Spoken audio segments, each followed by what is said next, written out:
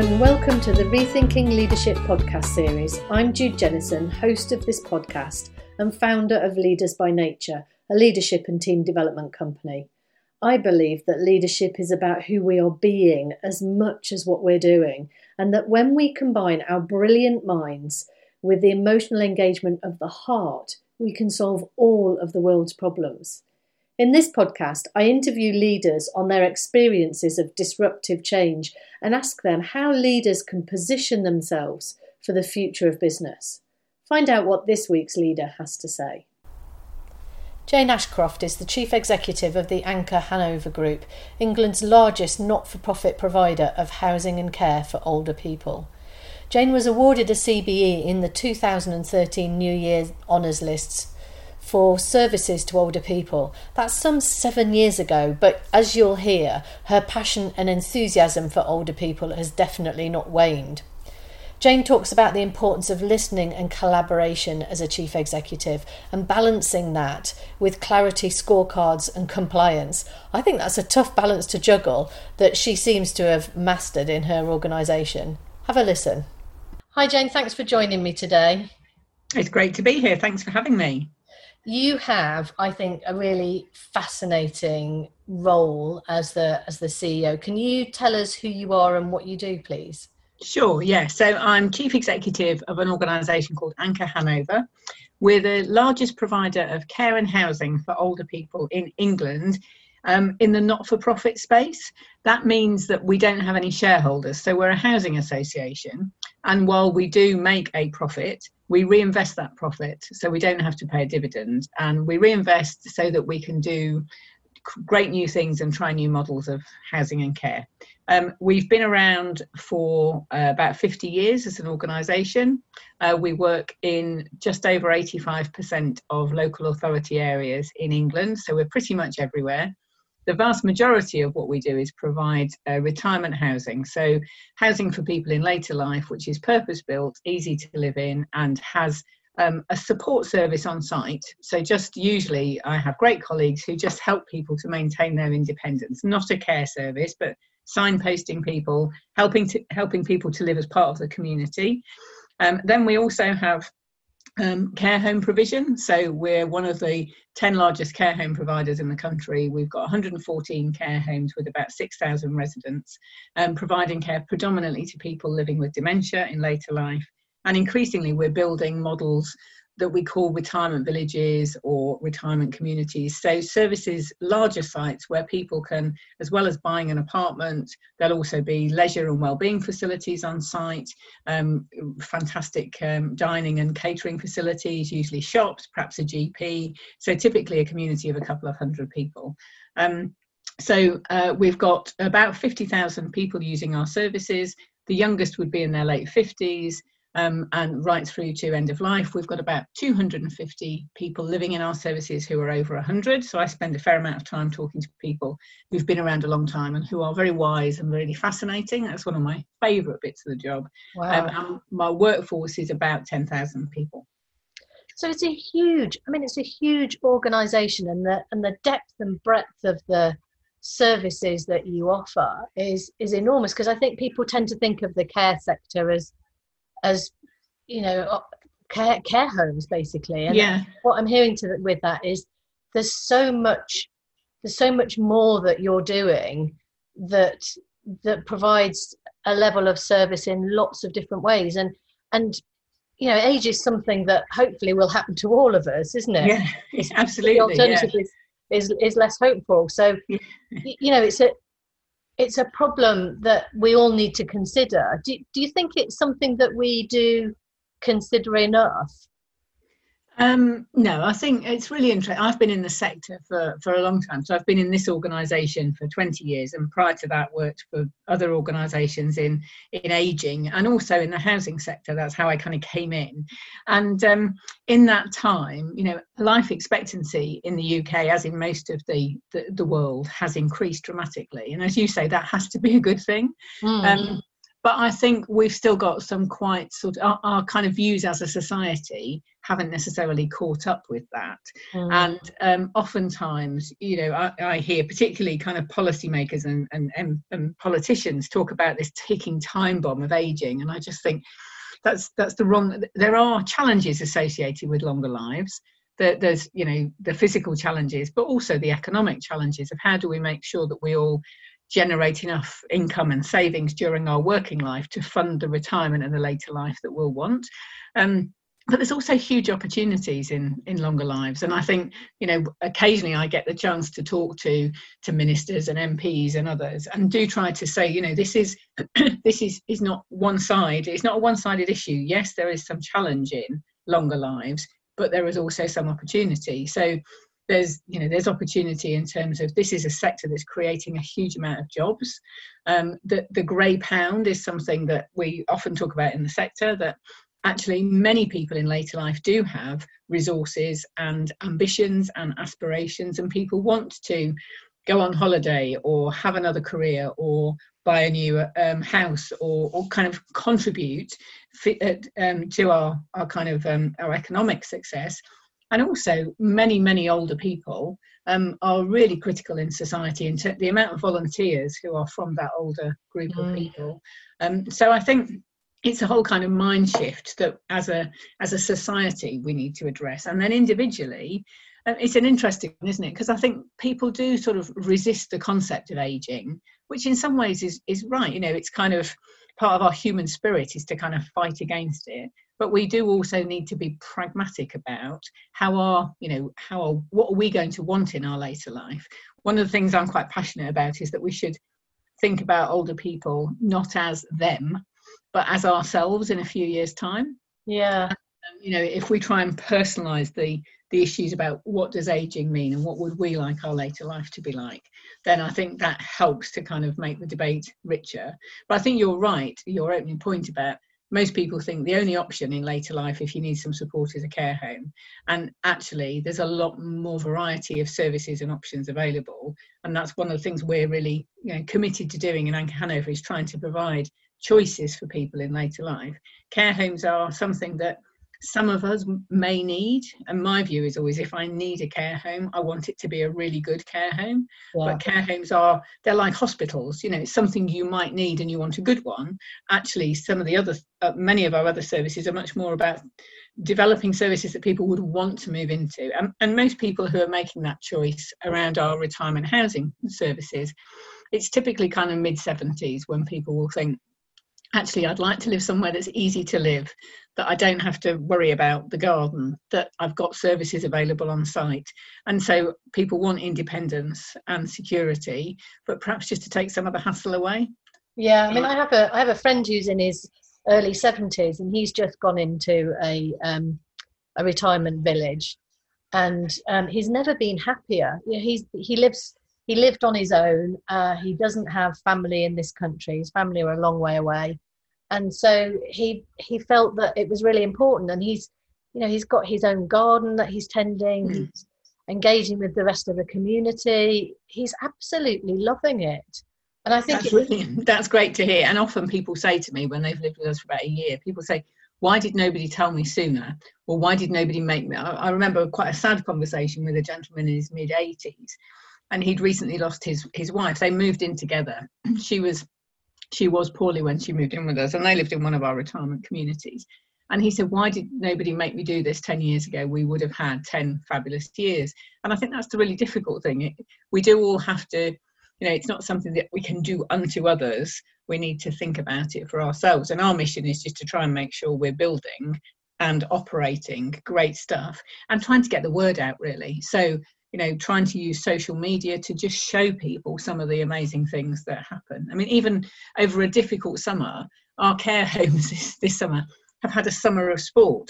So there was a recognition that obviously there was no Olympics, there was no, most of the things, there was no Wimbledon, the things that people often enjoy watching on TV.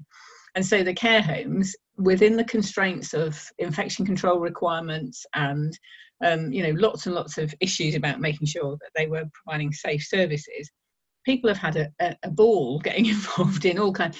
some of them quite silly sports. I was in one of our care homes recently, and we had a crazy golf game, and the staff had made this really clever little crazy golf course in the garden. But we had a lot of fun, and I think showing people that you can find fun and enjoyment in later life, even at difficult times. We need to overcome the stereotypes of everything about getting older being miserable. Yeah, and on top of that, you're leading a massive organisation that is dispersed all around the country. How do you lead an organisation like that, Jane? I've worked in large corporates and large organisations before, and I've worked virtually, but we've largely been on specific sites. What I'm hearing is you've got hundreds of sites, and 1,000 staff is an enormous number of people to lead. What kind of a leader are you? Well, I always picture, so I think of the organisation, I think I sit in the middle of a fabulous organisation. We operate from 1,700 sites.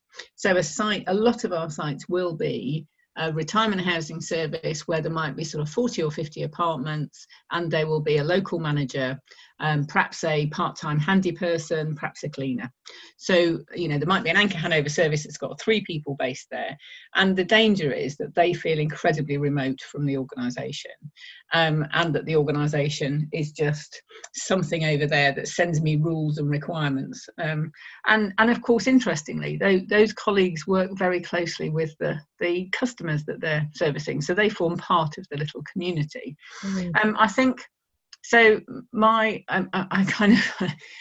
recognition is that I can't have contact with and oversight of everybody in the organisation. No, it's all about, my job, I think, is, well, actually, I'd been in the organisation for about 10 years when I applied for and was surprised to get the chief exec job, delighted but surprised. And I remember phoning my mum to tell her that I'd got the chief exec job. And in true and helpful mother fashion, she said, "That's excellent, congratulations. What does that mean you're going to do? What is a chief executive?" You think, oh, really? I could send you the job description. It's 5 pages, but that's not what she meant. And so I think a big part of my job is listening. So the thing that I enjoy about my job, and the thing that I think is very important, is being out and about in the business, listening to the people who use our services, the people who work in the front line, and the people who, the families and other influencers. So in normal times, I love nothing more than going to a housing service. And there's often a coffee morning. Tuesdays are usually good for coffee mornings. And just sitting and having a chat with people. And quite quickly, people forget that you're Jane from Anchor Hanover, and you're just, somebody to have a chat with. And similarly in care homes, it's great to be out and about and listening to residents and relatives and colleagues. So I try really hard to listen a lot. I try to listen as well, sector-wide. I'm pretty collegiate. We're members of lots of things. I'm always keen to hear people's experiences, people's thoughts, people's plans. So I think a big part of my job is listening. Then I think another bit of my job is talking. So it's very much sharing with people, particularly colleagues across the organisation, our vision of the future, what we're here for, what we're about. So we have a very straightforward business plan which talks about 4 priorities for the organisation, and those are more homes where people love living in later life. So that's all about developing more services, and it's about those services being homes, as in, just like yours and my home, where people want to live, and that we're constantly getting better at the services that we provide. Our second more is more opportunities for colleagues. This is an organisation which is about providing services to people. So we've got a big property portfolio. We operate 50,000 units of housing or care, and maintaining our properties is an important part of what we do. And those 10,000 people are our service and our product. So making sure we encourage the right people into the organisation, that we develop those people, that we've got a fabulous group of colleagues is absolutely critical. So more opportunities for people is our second more. More influential. So we reckon with 50,000 older people using our services, we're not an advocacy or a lobbying organisation, but I think too often decisions about older people and older people's services are made without the voice of older people in those debates. So we try very hard to encourage and enable those 50,000 people, if they want to contribute. We certainly listen very hard. We've got residents' councils and we have customer forums on all sorts of issues, which are really valuable. We try to put the voice of older people into the debate. And our fourth more is about being more efficient. So recognising that we can increasingly use digital opportunities and other ways of reducing costs so that we can add value for our customers, because there is a wide range of older customers. Some people, affordability is absolutely key. For everybody, value for money is key in later life. So we know it's really critical that we're efficient. So our four mores are about more homes, more opportunities for colleagues, more influential and more efficient. And really using those messages and talking to colleagues across the organisation about what that means for them is kind of a really big part of the job. So I'm an out and about talking to people kind of leader, which makes working on Zoom and working from home a little bit more challenging for me than would normally, my normal working pattern, really. Yeah, well, I can imagine, because it certainly has been for all of us, hasn't it? But yeah. I'm thinking especially for you, because what I'm hearing in all of that is that there's a real sense of that there's a hub with lots of different spokes running off it, and that your approach to it all is very collaborative in style.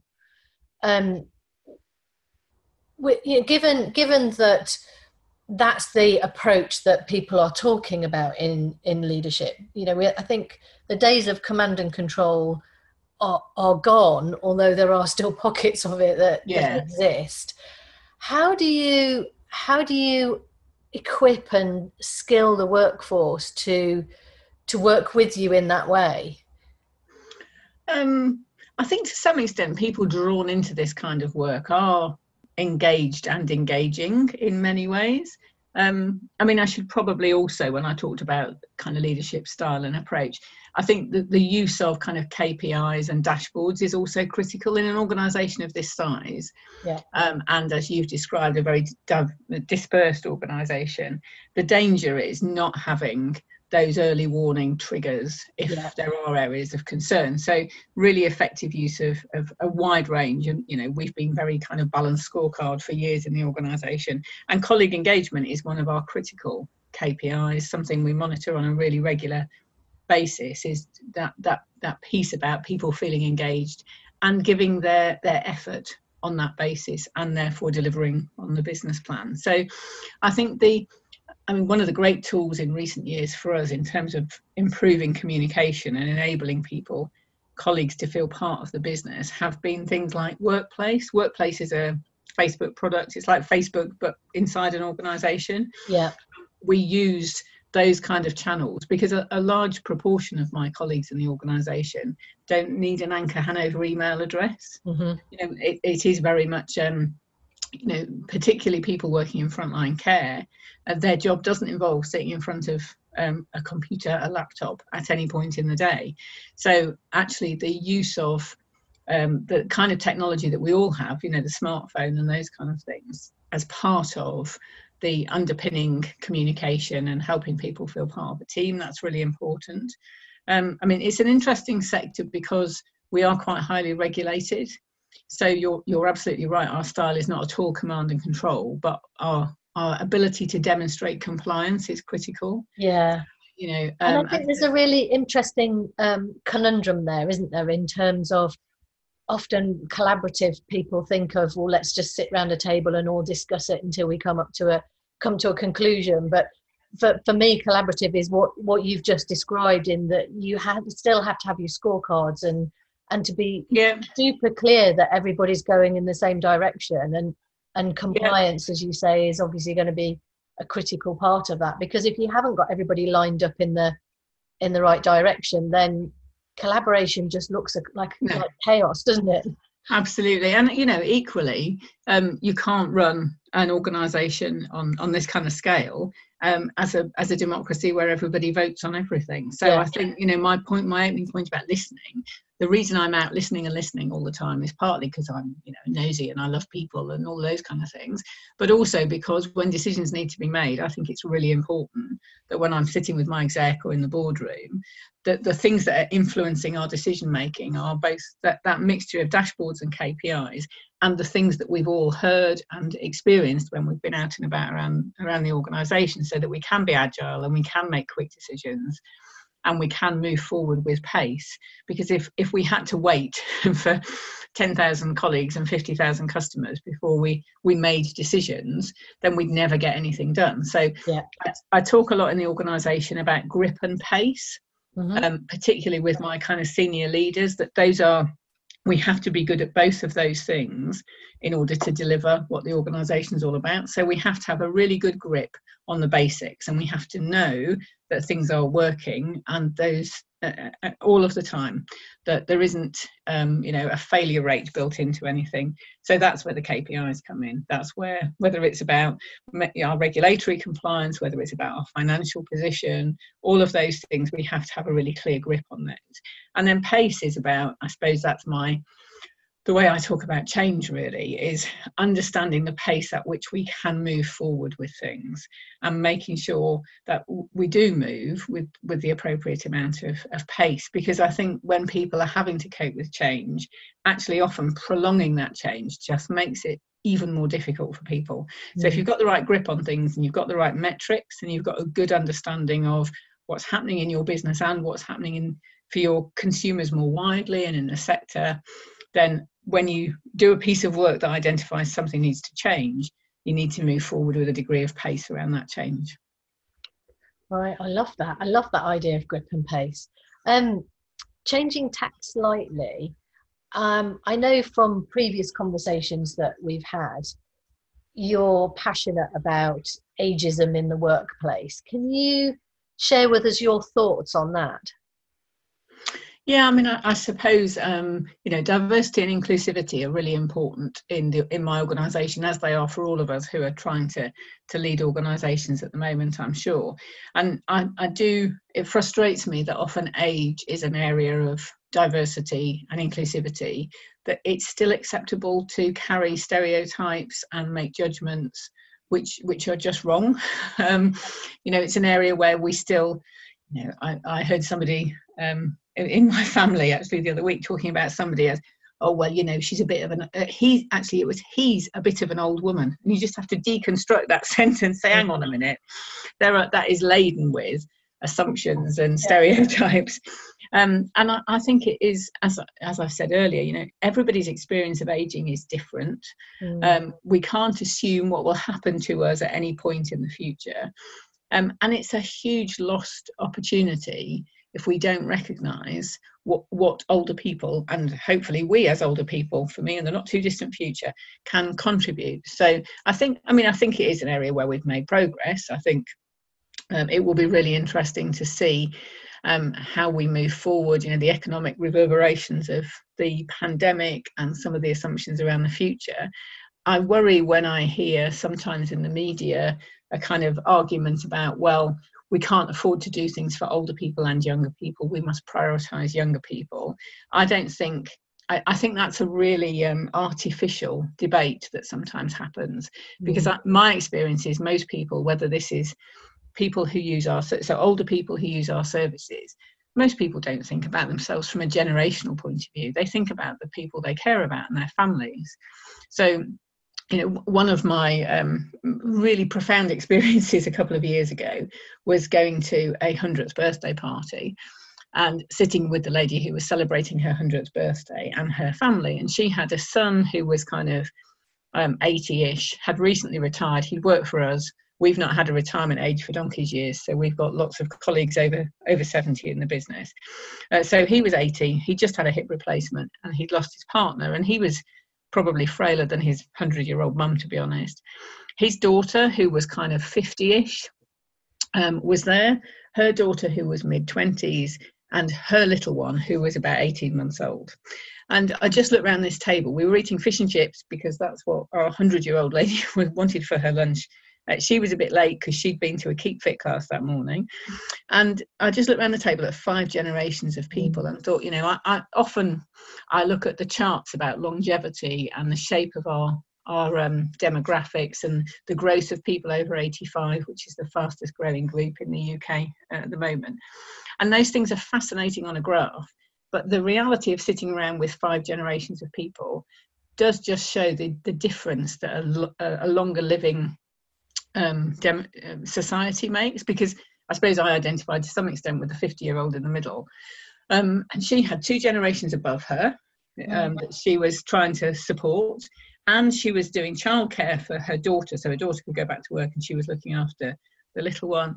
And you just think, actually, a 5-generation family 20 years ago, 30 years ago, would have been relatively rare. We see that more and more now. And I think, and obviously families have changed shape. A lot of us live without, I don't have children, so I don't think, I haven't got children who are going to look after me in later life.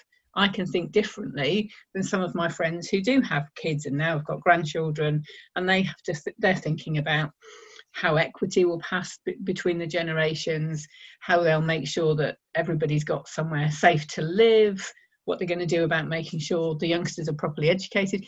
It requires us to think very differently, I think, across a whole range of issues, not just, will there be a care home for me or should I move into a retirement village?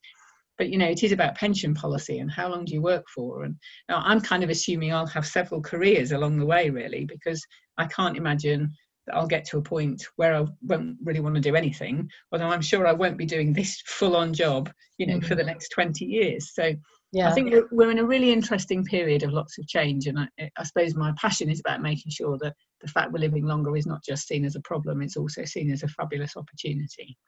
Well, and I think it is a fabulous opportunity. And I think what it demonstrates is that it's that age-old cliche of one size doesn't fit all, in that everybody's view of the workplace and what they want is based on so many different things, isn't it? It's dependent on whether they've got aging parents or young children, and where their priorities are, and so on. And I know some people who can't wait to retire at 55, and I personally don't ever want to retire. I can see, and like you, I don't think I'll be doing the same thing that I'm doing now when I'm 85, but I definitely will be doing something. Yeah, and as I said, we've got a couple of hundred colleagues in our workforce who are over 70, people working part-time, people who enjoy the flexibility of what they do and enjoy, making a contribution. And that's a huge positive. And we've also got a very strong apprentice programme. So we've got a couple of hundred apprentices, and we're starting to see that programme bearing fabulous fruit. So people moving into managerial positions from the apprenticeship scheme. And I think that's really healthy for an organisation to have that full range. Well, it's part of that diversity of thinking that we need around all aspects, whether it's gender or whether it's ethnicity. We also need diversity around age in our workforces.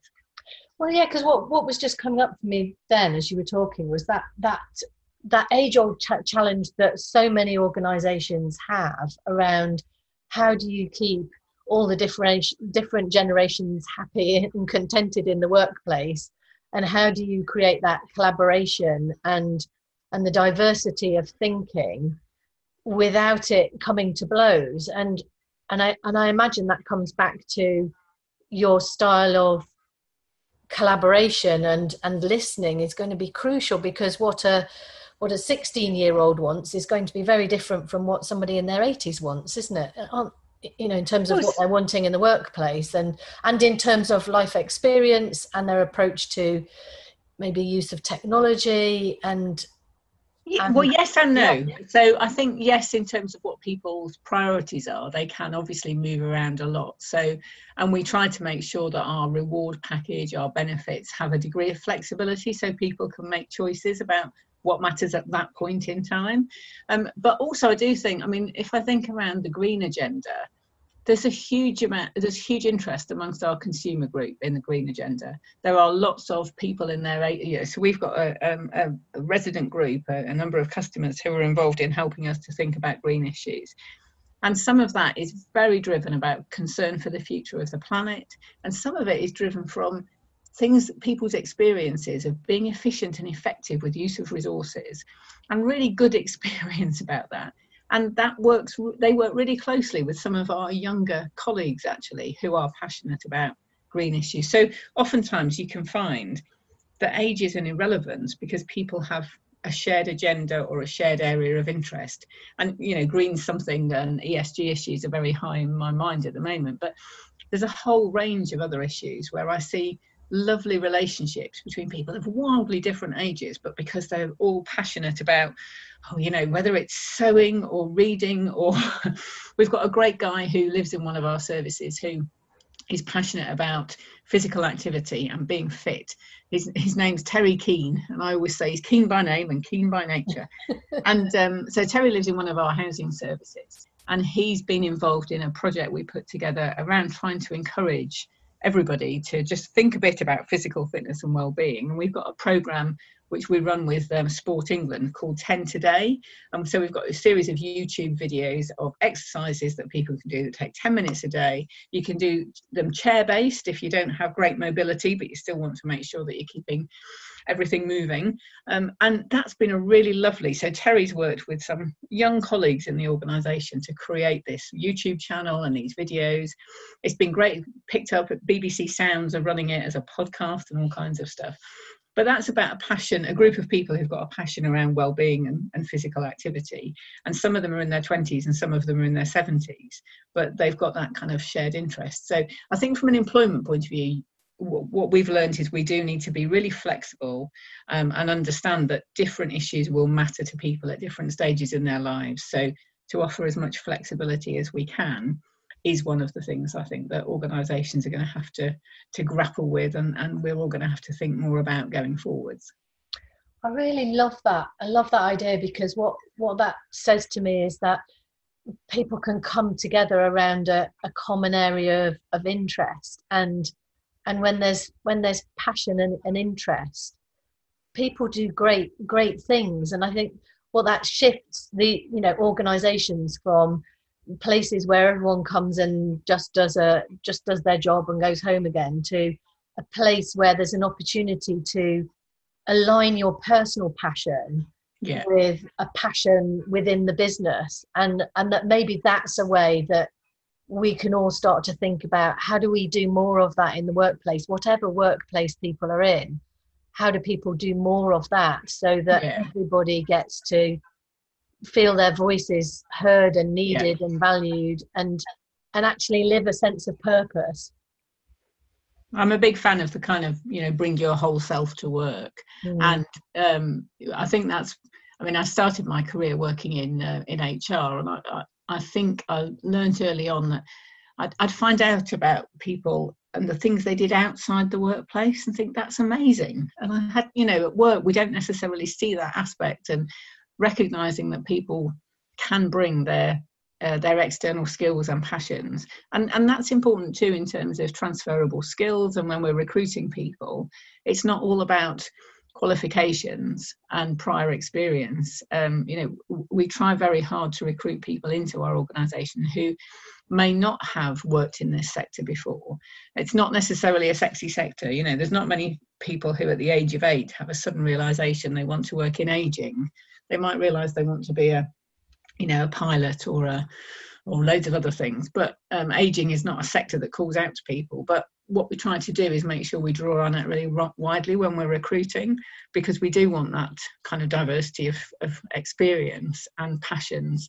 And then we have really, we have very strong sort of training and development programs to give people the skills so that they're confident and competent to deliver.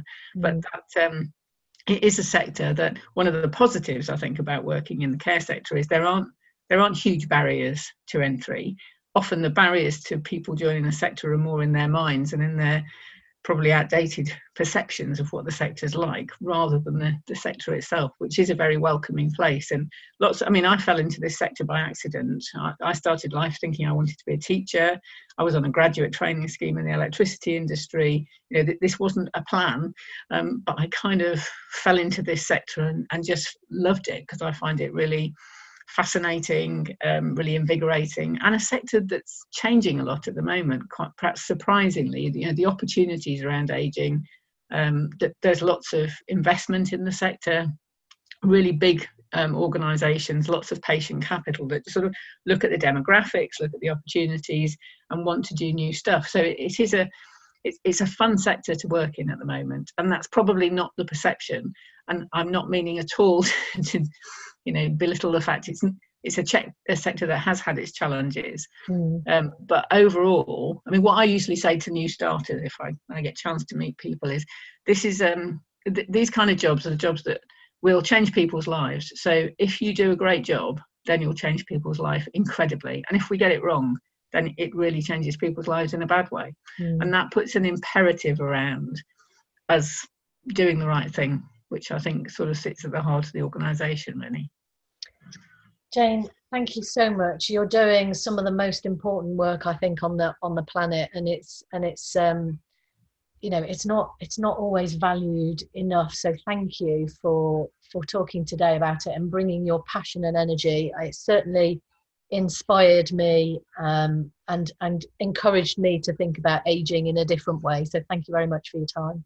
It's been a pleasure, and I love to talk about what my amazing colleagues do. So they're the ones that are doing the heavy lifting. I think my job is just a privilege sitting in the middle of them, and I love talking about it. Thank you for the opportunity. Thank you. Jane has encouraged me to think differently about ageing, both in the workplace and for me personally. I think she was so inspiring in her ideas. I enjoyed hearing about her grip and pace approach, the idea that we need to have a grip on the basics and approach change with the appropriate pace. And I was struck by the idea that a diverse workforce that spans 4 or 5 generations can work collaboratively together if they have a shared passion and listen to each other's points of view. I think that's so crucial. How do you find the balance between scorecards, compliance and collaborative thinking? And how do you encourage diversity of thought as the basis for getting results? That's it for this podcast. I was your host, Jude Jennison, founder of Leaders by Nature, helping leaders and teams lead with courage and compassion to accelerate growth in a way that makes a difference in the world. You can find out more at www.judejennison.com, and you can find me on all the usual social media channels. Until next week, keep leading, and I'll be back soon with another interview on rethinking leadership.